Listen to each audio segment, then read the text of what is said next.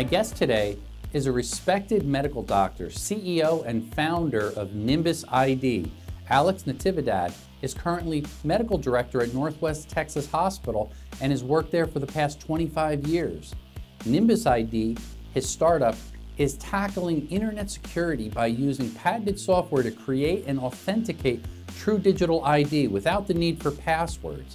This technology promises to simplify our users' life by eliminating the hassles of creating and remembering passwords. Alex, what keeps you up at night?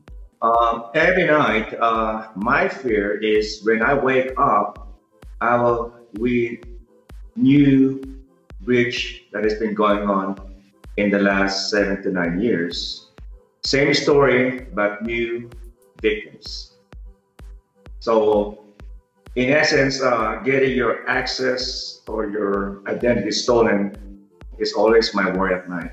You've developed some interesting technology really to combat that problem. To tell us a little bit about what you're doing at Nimbus ID. If you think about password as a never-ending problem, despite the enormous tech resources and money thrown to password, and the solutions are the same. So what we did is sort of like reimagine what is the problem in a different way, and therefore what is the correct solution. So if you think about password, password was designed as a mechanism to identify who you are, all right? So in this instance, you create an online account and you assign a username and password that's stored in your server database, and then you log in with username and password.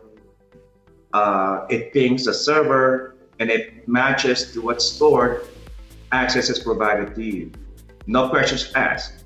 And so two things that are wrong in that. Number one, the password is a static credential. Anything that's static can be shared, copied, and phished or brute force.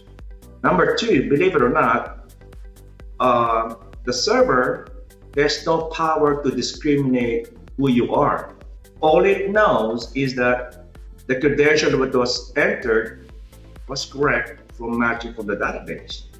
Now, therefore, how can you tell me that identifies who you are, right? So for me, a username or password, even two-factor or biometric, they are nothing but just proof of access. It's like a house key. You have a key, get it inside the keyhole, door opens. No problem with that. So I think what we need to do is reimagine authentication that will prove your identity. It proves who you are.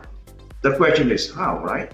So if you think about the common knowledge of biometric, so your voice print, your fingerprint, your DNA, iris, those are unique attributes of a human person in the physical space. No problem with that. However, if you apply that across the web, since they are static, it can be copied, it can be copied, shared, or phished. Therefore, it's not a useful tool to discriminate an end user. So what is another unique attribute that cannot be phished? Believe it or not, it's about how you think. Meaning, instead of password as something that what you know, why don't we elevate that to how you know what you know? So how we think is unique and different from any other human being. And therefore, like it or not, the human mind is the organ, right, that evaluates the environment. And therefore, my question is, why is it not me? Why don't you use me as the resource or person to prove my identity to the server?